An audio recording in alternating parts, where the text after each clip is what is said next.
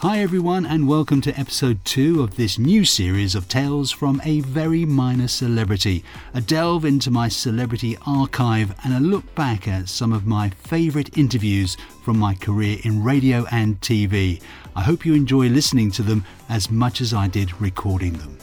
Now this week is the turn of Ruby Wax, the American-British actress, comedian, writer, television personality and mental health campaigner. She's a classically trained actress and was with the Royal Shakespeare Company for 5 years and co-starred on the ITV sitcom Girls on Top.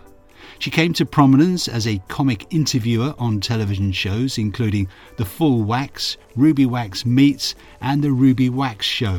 And she was a script editor on the BBC sitcom Absolutely Fabulous, also appearing in 2 episodes.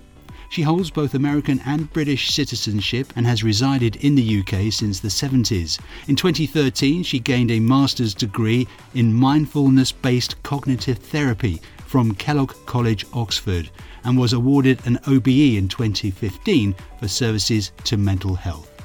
Her memoirs, How Do You Want Me? And Sane New World both reached #1 on the Sunday Times bestseller list. We chatted in early 2000 when she was hired to promote duty-free shopping at airports, of all things. But that was just a small part of this very enjoyable chat that we had, which started by her telling me about a very amusing journey she had with the legendary Zsa Zsa Gabor, one of her guests on her series Ruby Wax Meets. She was so crazy that she wanted to get me to her where she kept her horses, but Zsa had no sense of direction, so the journey lasted 4 days. And sadly, her driver was on some kind of, let's say, illegal substance, had less idea where we were going. And eventually, Zsa and I ended up somewhere in Alabama, I think, and with people, well, you know, who were kind of half... I think we know what I mean. And so we ended up lost, and eventually there was a traffic accident, and a cop stuck his head in and said, "I'm sorry, there's been an incident." And she said, "Darling, was he driving a Chevrolet?" And thinking it was her husband, right? And so he said, no. And she went, "Thank you, darling," and pushed the button, and the window went up into the cop's head and pretty much took his nose off. And the journey continued. And so I thought, let's do documentaries. What are some of your favourite interviews? I particularly liked when you met Roseanne Barr, for example. Yeah, I would say that's a big favorite because, you know, just the fact that if you plan stuff, it's got a real self-consciousness to it. But it was a love fest. You know, sometimes you do fall in love with someone. And we ended up in her bathtub, in her dry bathtub. And she said she was going on and on about wanting everything. And I said, "That's just because you're a big pig." And she looked at me and it was total understanding. And she went, "So are you." We just understood each other as females. And we just, you know, and we did stay in touch with each other. Nothing's better than when you're really getting on with somebody. And nothing's worse than when you're faking it. Do you stay in touch with a lot of the people that you do interview? I stayed in touch with her. I would say I'm still in touch. I mean, I didn't talk to her this morning. All right. And Carrie Fisher, I've been stuck with for many years. I always wanted to interview her. Now I can't get rid of her. Some people just want to just call because you do have this kind of, you know, it was like being in Fame Academy. Something about a camera intensifies your relationship. Yeah. I get really upset when I get turned down by people, you know. So do I. I'm devastated. Really? Oh, just devastated. I think, first of all, you know, the way I do get them is they'll tell their friend. They'll say, "No, she's really fun." Yeah. You know, then I'm thrilled. Yeah. Sometimes people who don't know you think, "I'm not going to embarrass you. I'm not going to do anything." You know, nobody ever wrote a letter of complaint. And publicity is publicity. And if you want something out, all you have to do is tell me because I ain't live. Well, let's talk about traveling because you do travel a lot. You must have seen inside quite a few airports in your time. Duty Free is my middle name. And thus I came to work for them because they just, you know, when you see that face just once too often, and because it expanded, you know what I mean? It's like when I left Chicago, everything became sophisticated and theater started to flourish and buildings became more interesting.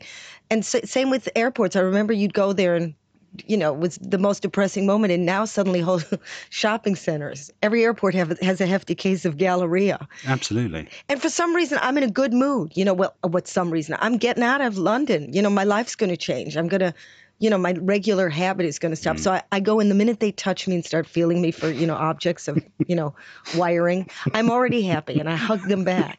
And by the time I give them my passport, I'm skipping in there. So I'm in a mood to spend. I'm in a mood to spend money. And if it's 15% less, Yeah. You know how it can become a religious experience, and all those people you have to give gifts to, but you don't like them so much, but you owe them. And if you can get them perfume that's 40% less, Yes. boy, and then you don't have to travel with this stuff. You can hold it at the airport. It's a good idea, isn't it? A little pile of Christmas presents. I have 10 years worth of Christmas presents piled up. It's a great time to grab people as well, because we've got loads of money. We've got all our holiday money on us and we're just itching to spend it.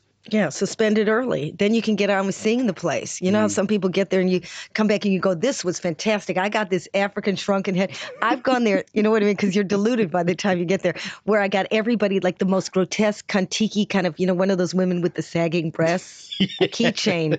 And everybody goes, did Ruby Wax give you that? Because I get like 450 of them.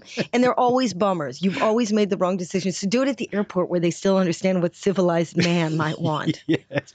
I think, what was it I bought somebody from some outrageous airport? You think it really makes sense out there. Yeah. I think it was a stuffed scorpion or something like that. It was how many friends of mine have blowfish that you can use as a lamp? Yes. And I go to their homes and I find it behind doors, used as a doorstop and cracked in half. I said, a blowfish, come on, and it's a lamp. I read with interest, and I don't believe it, that men actually spend more than women in duty-free shops. I can't believe that. Isn't that weird? No. Well, I think because they have guilt money. I'd tell you what it is as well, because I walk around the duty-free and the first thing I do is go to the boys' toys. There's always something electrical that I can, always wished I had. And you look at the price, you think, oh, now's the time.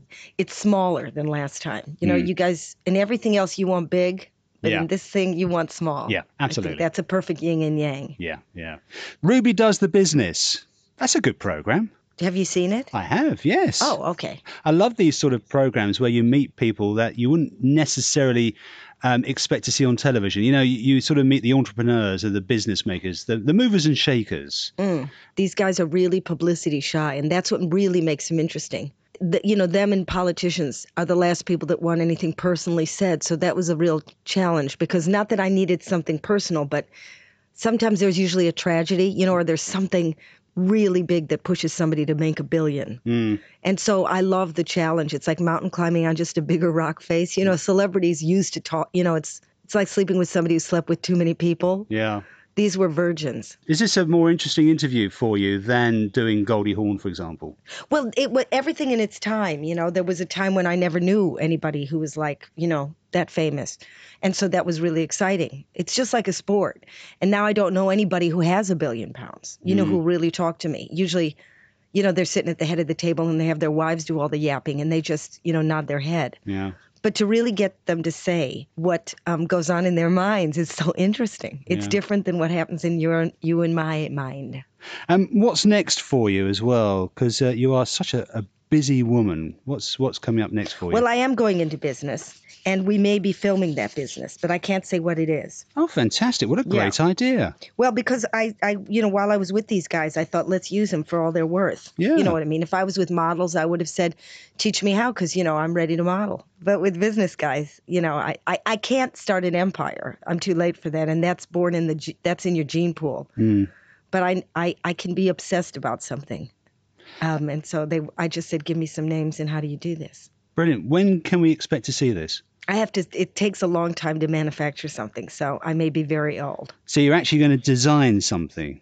Yeah. Or... I hope you buy it. No, absolutely. I'll be in duty-free selling it at 15% off. We'll give away one on the program as a prize. Yes, we'll give away one. Yeah, all right. But it'll take a long time.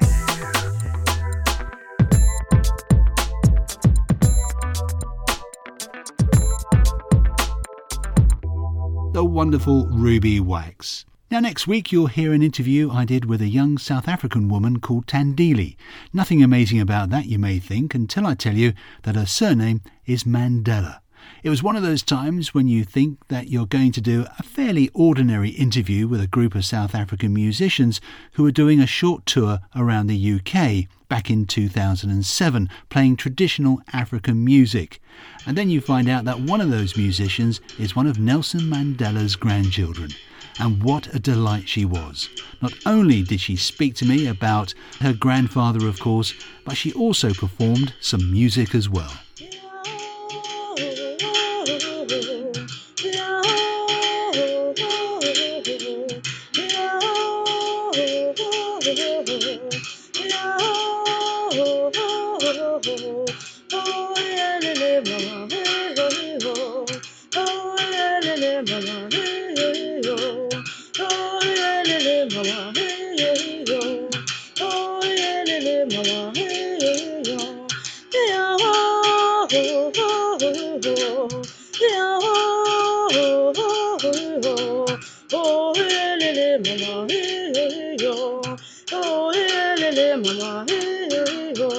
That's Tandili Mandela next week on Tales from a Very Minor Celebrity.